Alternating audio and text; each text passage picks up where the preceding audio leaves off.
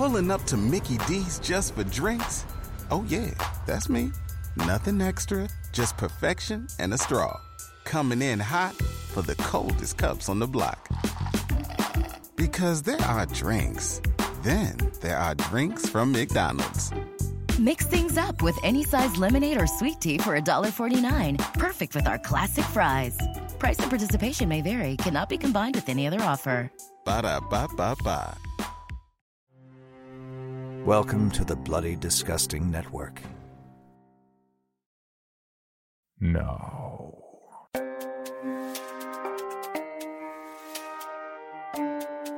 This is Creepy, a podcast dedicated to sharing the most famous, chilling, and disturbing creepypastas and urban legends in the world. Whether these stories truly happened or are simply fabrications is for you to decide. These stories may contain graphic depictions of violence and explicit language. Listener discretion is advised. Creepy presents A Sinking Feeling, written by Warren Benedetto and narrated by Cole Burkhart. How long before help comes? Andre asked. The two of us were sitting on a sodden mattress that was semi-submerged under the water. It wasn't exactly a life raft, but it was buoyant enough to keep us somewhat dry. Without the mattress, we'd be in the water up to our necks. With it, the water was only up to our ribs. I glanced at Andre. Wet hair stuck to his face in thick, matted strips that looked like rotted seaweed. Beads of water clung to his spiny, rust-colored beard. The chattering of his teeth reminded me of the clicking of Scrabble tiles in a velvet bag. I don't know, I replied. A few hours? They'll probably need to wait until the sun is up. But they'll come, right? I nodded. They'll come. I tried to sound more certain than I was. The ship had an emergency beacon. That much I knew.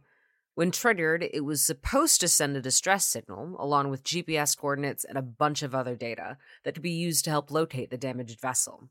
If it worked, help should be on the way.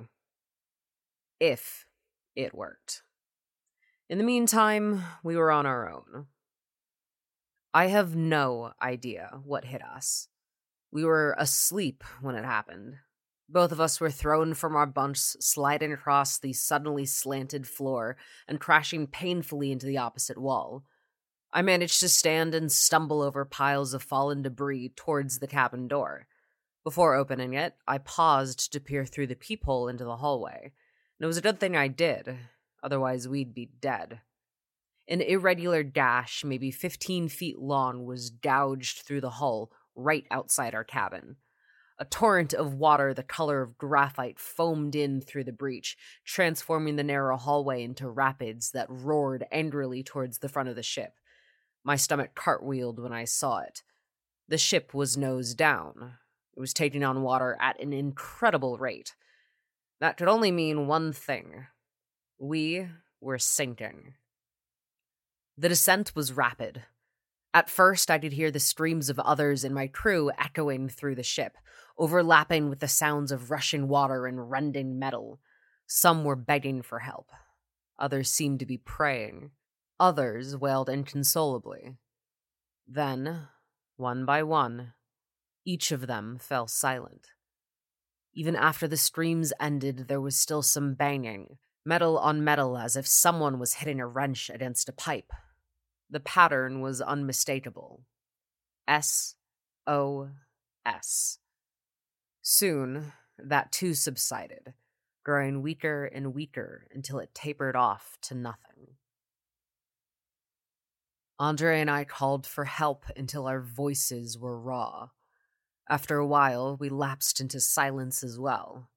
There was no use in wasting our breath. We were too far gone. We both sat quietly on the crooked floor, each of us lost in our thoughts, and waited for the end to come. I mostly thought about my mother. She was an addict who'd go missing for days on end, taking off with whoever was supplying drugs to her at the time. She'd stumble home for a few days, burn a quesadilla or two in a half-hearted attempt at mothering, and then disappear again. Nighttime was the worst. I'd sit in the dark for hours, huddled on the filthy mattress in our tiny one-room apartment, waiting for her to return. I always left the door unlocked in case she forgot to bring her keys. As I grew older, her absences grew longer. Hours turned to days. Days turned into weeks. Eventually, I started locking the door again. A few months after I last saw her, I found out she had OD'd in a hotel room in Arizona, 350 miles from home. The police found her with a needle in her arm and a baby in her belly. I was 12. I guess my mind went there because it's the last time I remember feeling so scared and alone. I had the same sense of being completely powerless. There were no good options, no good outcomes. No matter what I might do, I was doomed. The funny thing is, I was wrong about that. I turned out all right.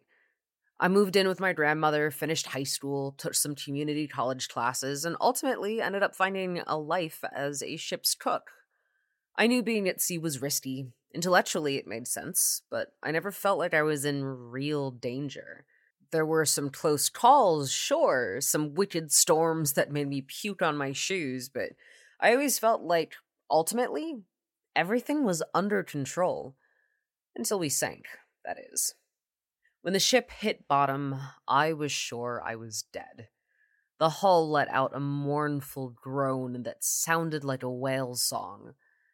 Then there was a series of bangs, one after another, like a 10-car pileup on the freeway. A second later, the whole room turned upside down, sending Andre and I tumbling ass over elbows.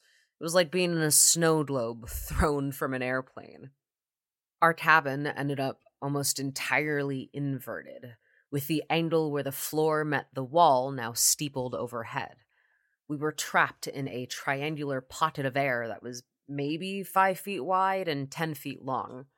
From our position on the floating mattress, we only had a few inches of headroom. It was tight.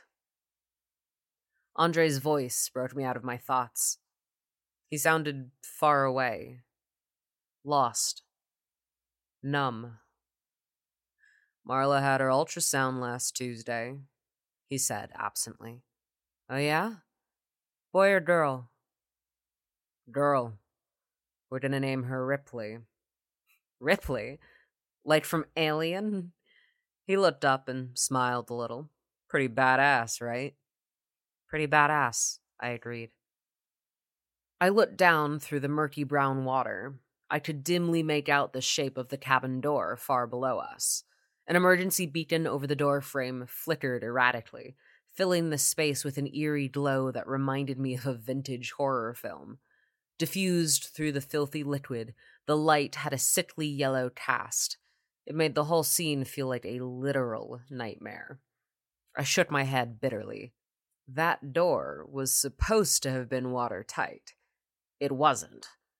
It had been closed and locked. It still was, but the cabin had flooded anyway. The damage to the ship must have deformed the doorframe enough to compromise the seal, allowing water to rush in around the edges. Within minutes, the space filled up to our waists, then to our armpits, then to our shoulders. And then it stopped. I don't know why. Maybe the pressure equalized somehow. Maybe there was something about the way the air was trapped, like when you put a glass into a fish tank upside down. Or maybe something wanted to keep us alive until it was ready for us. Suddenly, a hollow clunk resonated through the ship. The surface of the water rippled and sloshed, distorting my view of the door below. That sound was followed by another, one that my concussion-dulled brain had trouble processing. "What was that?" Andre asked. He looked around nervously. I held up my hand to silence him, then placed my ear against the wall. The metal was cold and slimy against my face. I don't know how long we had been underwater at that point. We had no way to measure time. But for however long it was, we hadn't heard any noises outside of our own movement and the occasional groan of the ship's structure as it settled into the ocean floor. But this noise was different. Something was moving, and it was close. I listened in silence for a few seconds. Then I heard the sound again, louder this time. It was a dissonant squeal that reminded me of a garden rake dragging slowly across the pane of glass. I didn't know what was making that sound, but I wasn't taking any chances. It could be a diver or one of those underwater drones with a camera on the end. I thought maybe we were being rescued. Maybe we had been found. I wasn't wrong. We had been found, just not like we'd hoped. "Hey!" I shouted. The sound was explosive in the enclosed space. It was startling, even to myself. I began pounding my palm against the wall. "Hey! We're in here!" Andre balled up his fists and joined in the ruckus, drumming on the wall as hard as he could. "Help!" he yelled. "Hey! Hello! Can you hear us? Hello!" We kept at it for a solid minute, making as much noise as we could. And then we stopped and listened. The water around us had grown still. I could see to the bottom again, all the way down to the door. And as I looked, I felt my heart stall. My breathing stopped, and everything seemed to slow to a halt. Somehow, during the short time while Andre and I were pounding on the wall, someone, or something, had opened the door. Where once there had been the unmistakable architecture of the door's horizontal handle and crisscrossing support straps, there was now nothing but a yawning black chasm opening into the lightless depths below. "Andre?" I said quietly. "The door." Andre looked at me with a quizzical expression. "What?" "The door," I said again, more urgently this time. That's when the lights went out. I wish I could say that the bulb died. That would have been upsetting, but understandable. I mean, after all, the ship was submerged deep under the ocean. The emergency electrical system probably wasn't designed to withstand such brutal conditions. It would have been totally reasonable for the wiring to short out or for the battery to run out of juice. But that's not what I saw. What I saw was a long, black appendage slithering in around the top edge of the doorway. It was smooth and featureless, and so black it seemed like a tear in the fabric of reality itself. Even the ink-black depths of the water beyond the door looked pale and gray in comparison. The thing snaked along the edge of the doorway, coiled around the emergency light's plastic housing, and squeezed, crushing the fixture in its grip. The light hadn't just failed. It had been extinguished. The resulting darkness was total. Not a single photon of light remained. It was as if I had gone completely blind. There was a loud sloshing noise, like something moving across the surface of the water. I whipped my head around, trying to locate the source. It sounded like it came from the far end of the space, past Andre. It was hard to tell, though. The way the sound bounced off the angled ceiling made every noise seem to be coming from everywhere at once. "What was that?" I whispered. "I don't know," he answered. "I can't see anything." "You heard it, though?" "Yeah." His voice was thick and heavy with fear. I could hear his throat click as he swallowed. "There's something in here." My mind raced as I tried to picture what it could be. A shark? Maybe, but sharks didn't have... What the hell did I even see? A tentacle?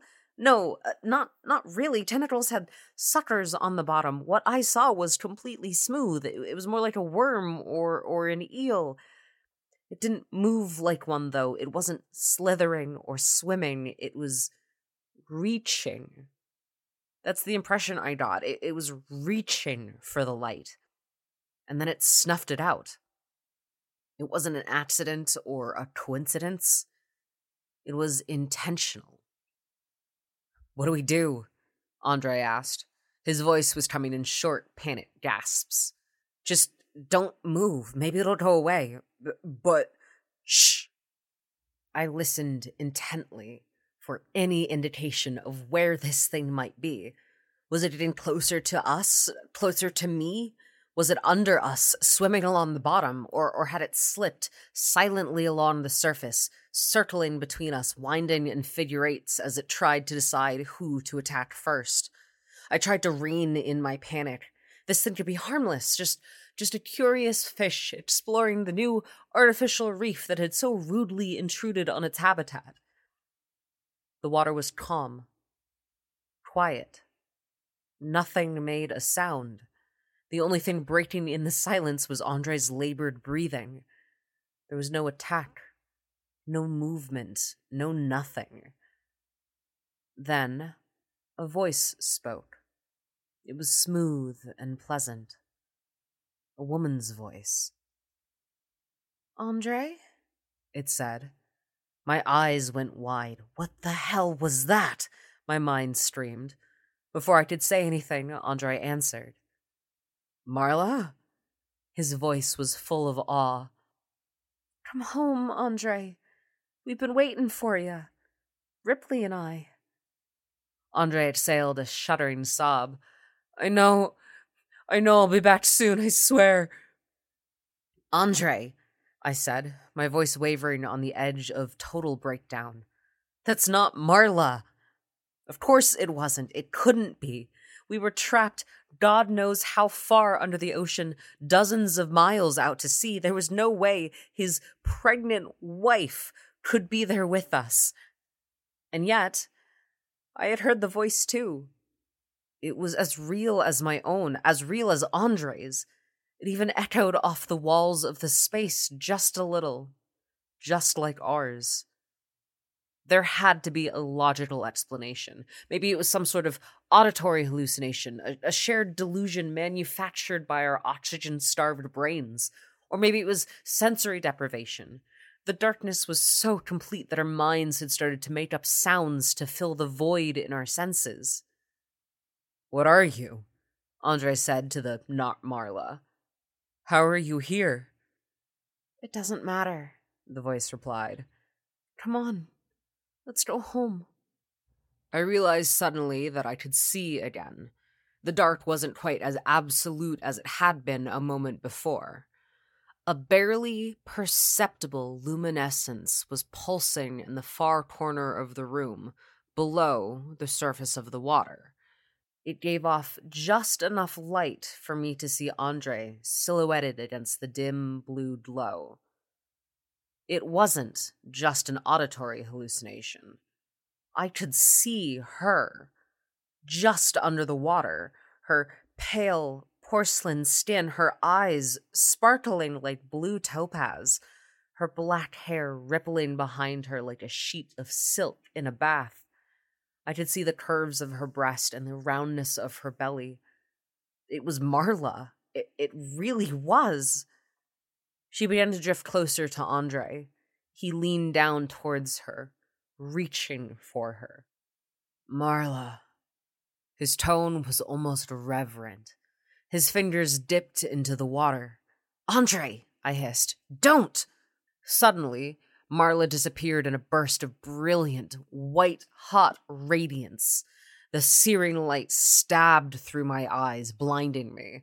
At the same time, the air was filled with a terrifying screech. It was the same metal-on-glass squeal we had heard only minutes before, except now it was 1,000 times louder. I reflexively covered my ears and squeezed my eyes shut as tightly as I could. Then I opened one eyelid just enough to see what happened next. I wish I hadn't. The light was emanating from a fleshy orb attached to the end of a smooth, black appendage, similar to the one that had extinguished the emergency beacon over the doorway. It protruded from the center of a gaping mouth lined with rows of clear, crystalline fangs, pin-sharp and glistening. The mouth was at the front of an undulating, boneless body, midnight black and lined with a dozen eel-like tentacles. Above the mouth was a single enormous eye the size of a volleyball. An oily black eyelid slid over it as it blinked. The light began to strobe, turning the creature's fluid movements into hellish snapshots of jerky, uneven motions. Its tentacles elongated, then lashed out of the water with whip-like speed, seizing Andre and yanking him forward. The thing's octagonal mouth flared open like the underside of an umbrella. The inside was lined with rings of barbed hooks that slanted inwards, the kind of adaptation that evolved to prevent prey from escaping as they were swallowed alive. The last thing I saw before I closed my eyes again was Andre being dragged into that horrifying maw, his body folding in half backwards, his spine snapping like a tree branch in a summer storm. He never made a sound. I fully expected the creature to grab me after it was done with Andre, but it didn't. Not yet, anyway. As far as I can tell, it's gone. It'll be back, though, I'm sure of it. In the meantime, I sit here in the darkness, alone and scared, waiting. My eyes are open, but it doesn't matter. It's just as dark with them open as it is when they are closed. Time passes. My thoughts return to my mother. I'm 12 again. I'm sitting on the sagging mattress in her tidy one-bedroom apartment, waiting for her to come home.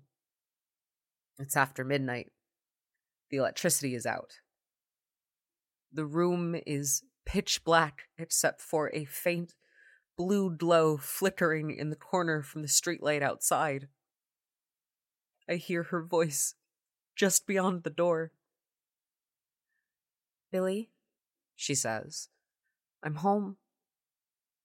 I slide off the mattress and walk across the apartment, water sloshing around me as I move. I can see her silhouetted through the screen, her black hair flowing behind her in mesmerizing waves. I unlock the door, open it, and step out into the brilliant, blinding light. Pulling up to Mickey D's just for drinks? Oh yeah, that's me. Nothing extra, just perfection and a straw. Coming in hot for the coldest cups on the block. Because there are drinks. Then there are drinks from McDonald's. Mix things up with any size lemonade or sweet tea for $1.49. Perfect with our classic fries. Price and participation may vary. Cannot be combined with any other offer. Ba-da-ba-ba-ba. Creepy presents Wanna Make a Deal. Written by Paul Casely and narrated by Nate Dufort. I didn't even notice being taken. I can't understand how that could happen. Was I so deep asleep that someone could just come in and snatch me? Is this all some elaborate dream? Was I drugged? Is there some strange supernatural power at play? I just don't understand how I got here, in this dark room, seated in the most uncomfortable plastic chair I've ever encountered. I feel like people are around me, but no one's saying a word. There's a thick veneer of anticipation resting on the unlit room I find myself in. I feel a haunting prolepsis resting over others in the room and try to speak, only to find that I cannot find my voice. Where am I? What is going on? Suddenly the lights come up, and I try not to gasp in surprise and fear. Someone has stuffed me into a bizarre costume of some sort, Fabric made to look like wood wraps around my head and moves down my neck before broadening into a large square board below me. I see more fabric sewed to the board, made to look like meats, cheeses, and fruits. I've been dressed as a charcuterie board. How bizarre. I glance around me at people in similarly strange costumes. A man with a large flowing beard and a pink fairy costume, a woman as a mustache police officer, someone else as a Nordic red fish gummy candy. All the people look surprised by their situation, and more than a little alarmed. As I look around, I notice that everyone is in uncomfortable plastic chairs like mine. Straight forward from me is a stage dressed in a puke green hue, and there are what looks to be 3 large lettered doors, as well as what appears to be a giant, garishly wrapped gift bag. At this point, a series of intensely hot lights come up to full intensity, and loud music starts to play happily. However, I feel nothing resembling happiness. Instead, a stark dread begins to climb inside my stomach as I wonder with renewed fear and concern how I found myself in this place. Soon, a booming voice interrupts my thoughts and fear. These people have been dressed up to win cash, cars, and amazing prizes. It's time for Wanna Make a Deal. And here's TV's big dealing, Shane Grady. The music and the lights are overpowering as a familiar-looking, handsome, and well-dressed man walks on stage.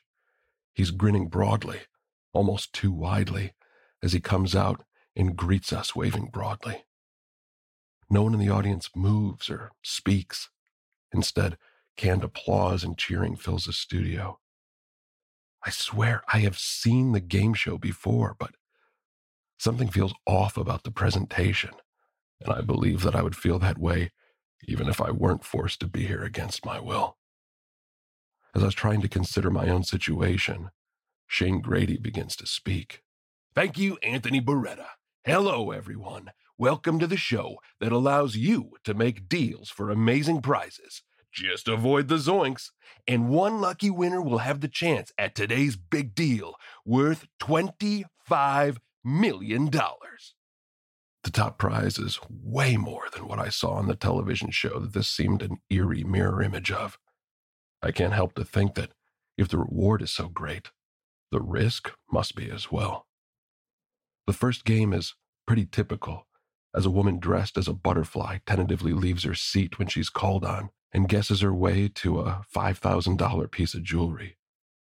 She returned to her seat, her adrenaline starting to return to normal amounts. The look of fear when she was first chosen had been replaced with both relief and a slight amount of joy at walking away with a decent prize. I noticed that as she sat down, Anthony presses a button and she stops moving. These chairs were obviously rigged with something, maybe an electrical current that disrupts muscle movement. The next contestant's wearing one of those inflated dinosaur costumes. Their arms flail wildly as they had to try and match popular songs with the years they were produced. They did fairly well, getting more right than wrong, had a couple $1,000s to play with. At this point, Shane asked them if they would rather keep the money or try for what was behind door B. It was fairly obvious that the dinosaur had forgotten they were taken against their will as they gambled a sure thing for door B away. Shane leads the faux dinosaur to the front of door B, steps back, and demands that it open. Oh, look! You win a giant fly swatter! You got zoinked! He shouts out while laughing. The music changes to a jokey rendition of March of the Gladiators as the large and, I might add, very thick metal replica fly swatter comes down squarely on Dino contestant and swats them flat. Blood and other bodily fluids seep from under what looks to be a rebar netting. At that point, Shane turns to what I assume is the cameras and says we're going to commercial while the mess gets cleaned up. A second later, Anthony yells out for a cleanup in front of door B. Myself and the rest of the contestants could only watch horrified as the blood, the quite flattened remains of the dinosaur costume contestant, are dragged off stage and mopped up. It is at that point that I noticed that, unlike the real show, the host hasn't even asked the contestants their names or anything about them. I felt a wave of sadness as the nameless, faceless, and unknown captive is just wiped away like a bug smear on a windshield. Was this the fate that we all should expect? At this point, I determined to play it safe if I'm chosen to play one of the demented games. The rest of the morning, afternoon, evening, in truth, I have lost track of time and no natural light entered the studio, continue in the same maniacal vein. A contestant's called up, made to play a game. If they win, they walk away with cash or a prize, and if they lose, the zoink is deadly. After a while, it became clear to Shane that people are playing it safe. If he starts them out with $500, the contestant would keep it to avoid the chance of death. This necessitates a change in the games by our lunatic hosts. From this point forward, all contestants start with a zoink, but the zoink must be traded at least one time. If you try to hold on to the zoink, well, you know what happens. There is still a chance you could trade for a zoink or win a zoink, but you also could win fabulous prizes, Grady shouts. I have little doubt that a collective groan would have emanated from the captive audience had we not been electrically prohibited from movement or speech. I notice as the odor of urine and feces starts permeating the air in the room as the show continued and the abductees more regularly lose control of their bladders. I wonder if any of the bodily excrement has the risk of shorting out the equipment, but I'm fairly certain that the psychotics who plan and carry out this farce have accounted for that possibility. As I'm pondering this, I heard my name called out by Anthony, and I feel a light shock on the seat of the chair which forces me to stand up. I slowly walk over to the mark on the stage that indicates where the contestant should stand. I have to admit, feeling a bit of shock at this point, and the world is passing me in that strange ethereal way that occurs when fear overtakes reason. I know that Shane is asking me something, and when the world around me finally refocuses, it's clear that my name and occupation is the topic at hand. Maybe he had been asking every contestant all along, but my fear caused me to miss it. I'm Jordan. I'm a personal care aide, I responded, knowing that a great deal of hesitancy is apparent in my voice. I won't lie. I'm shitting bricks. All right, let's hear it for Jordan, doing a very important job. Welcome to the show. Today, you are going to play the Silver Mine game.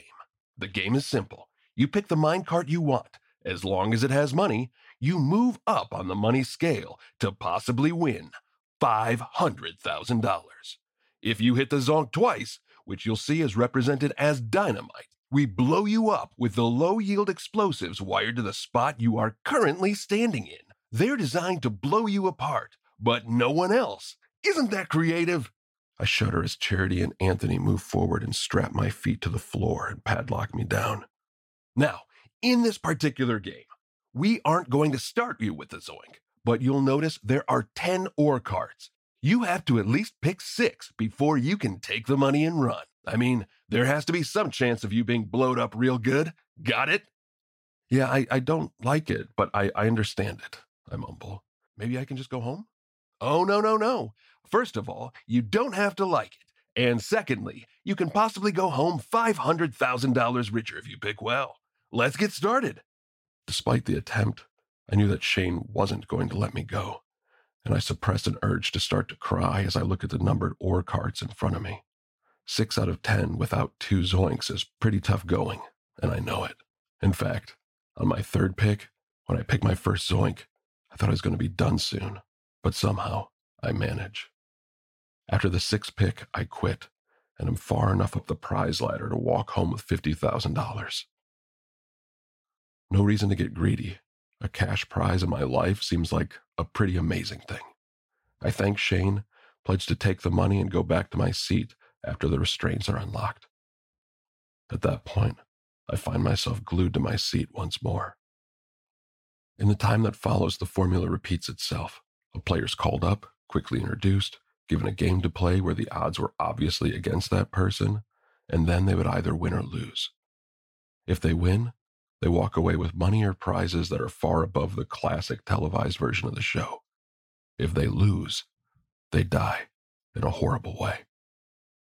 We watch people get crushed, boiled in oil, submerged in acid, given poison, you name it. The only thing that was consistent is that the method of death needed to be fast and easy to view. The poison, for example, is fast-acting, but it also shows noticeable signs that the person has been poisoned as their face turns red and then black before they expire. Everything's obviously being recorded for someone to view at a later date. We seem to be caught up in some kind of entertainment where our lives are more than slightly disposable for the enjoyment of whoever is paying.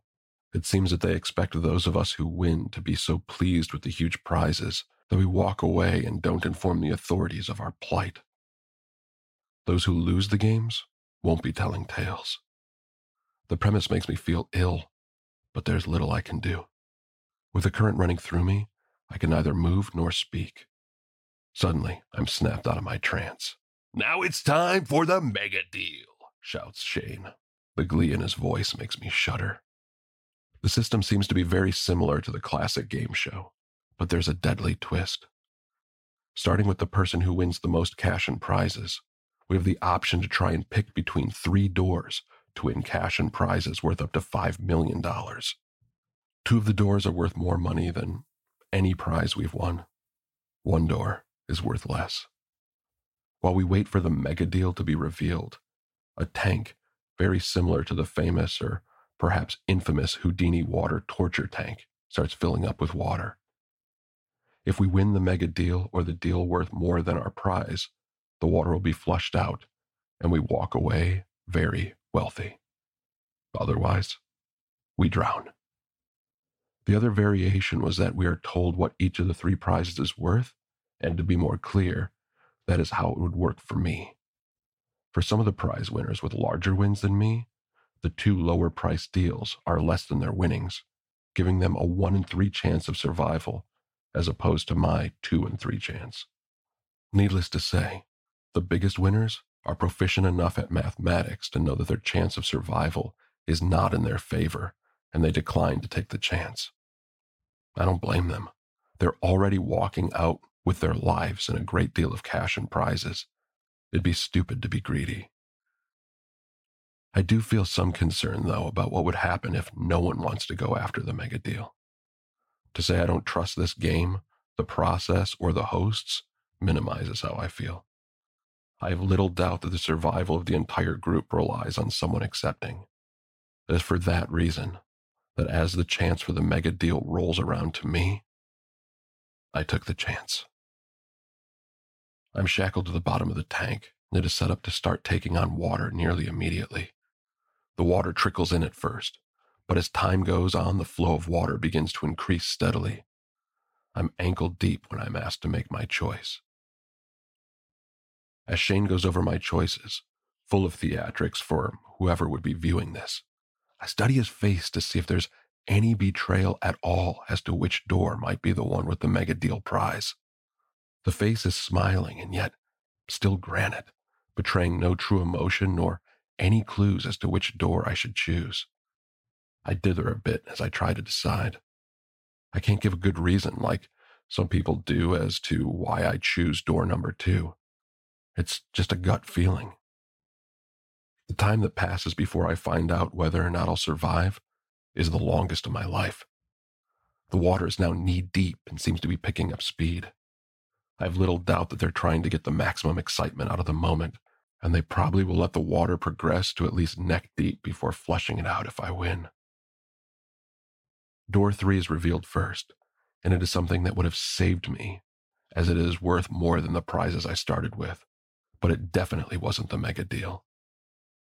I ruminate about how I would have enjoyed a year-long round-the-world tour at the best hotels and restaurants in the world, but still, I'm in the running for millions of dollars. I hold my breath and hope. Shane is asking me how I'm feeling at this point, and I could only croak out, "Nervous?" which he says is a fair response.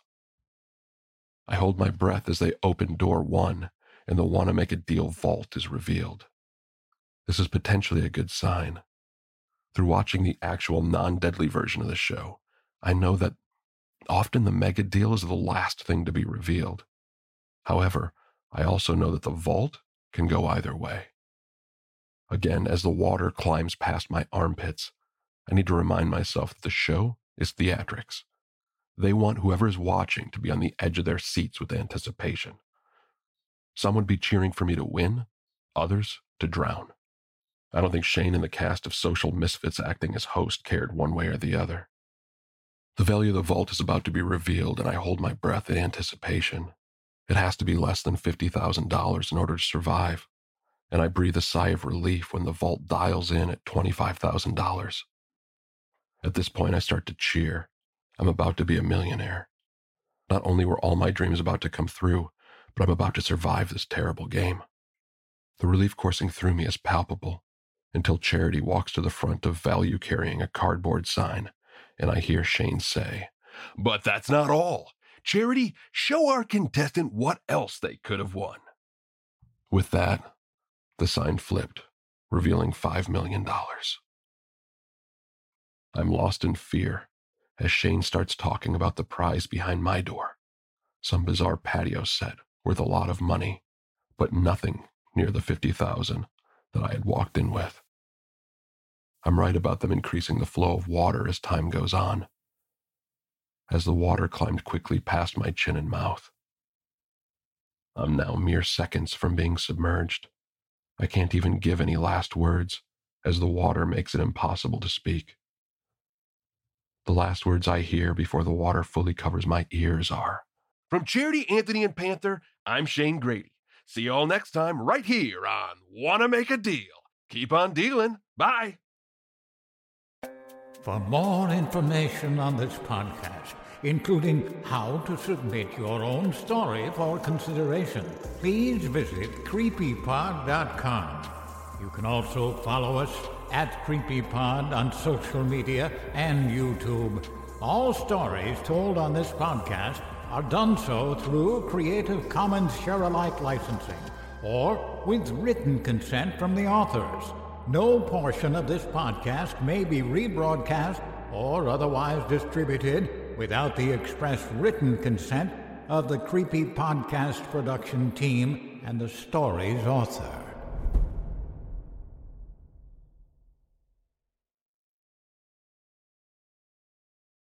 Pulling up to Mickey D's just for drinks?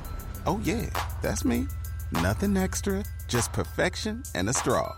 Coming in hot for the coldest cups on the block. Because there are drinks. Then there are drinks from McDonald's. Mix things up with any size lemonade or sweet tea for $1.49. Perfect with our classic fries. Price and participation may vary. Cannot be combined with any other offer. Ba-da-ba-ba-ba. Item number SCP-5186. SCP-7160. SCP-7533. Object Class Euclid. Keter. Safe. Special Containment Procedures. Spreading across the hemisphere and kicking up vast amounts of ash and dust. The only thing I could hear was at 7219 laughing. Do you remember your name?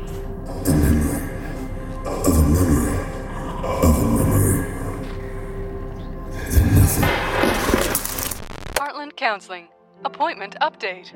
I feel them again. Heartland Counseling. Appointment update. They're in my ears! Heartland Counseling. Appointment update. Nobody understands! SCP Archives is a weekly fiction podcast. Each episode, we dive into the strange, the unknown, and the... Find us on Apple Podcasts, Spotify, or at scparchives.com.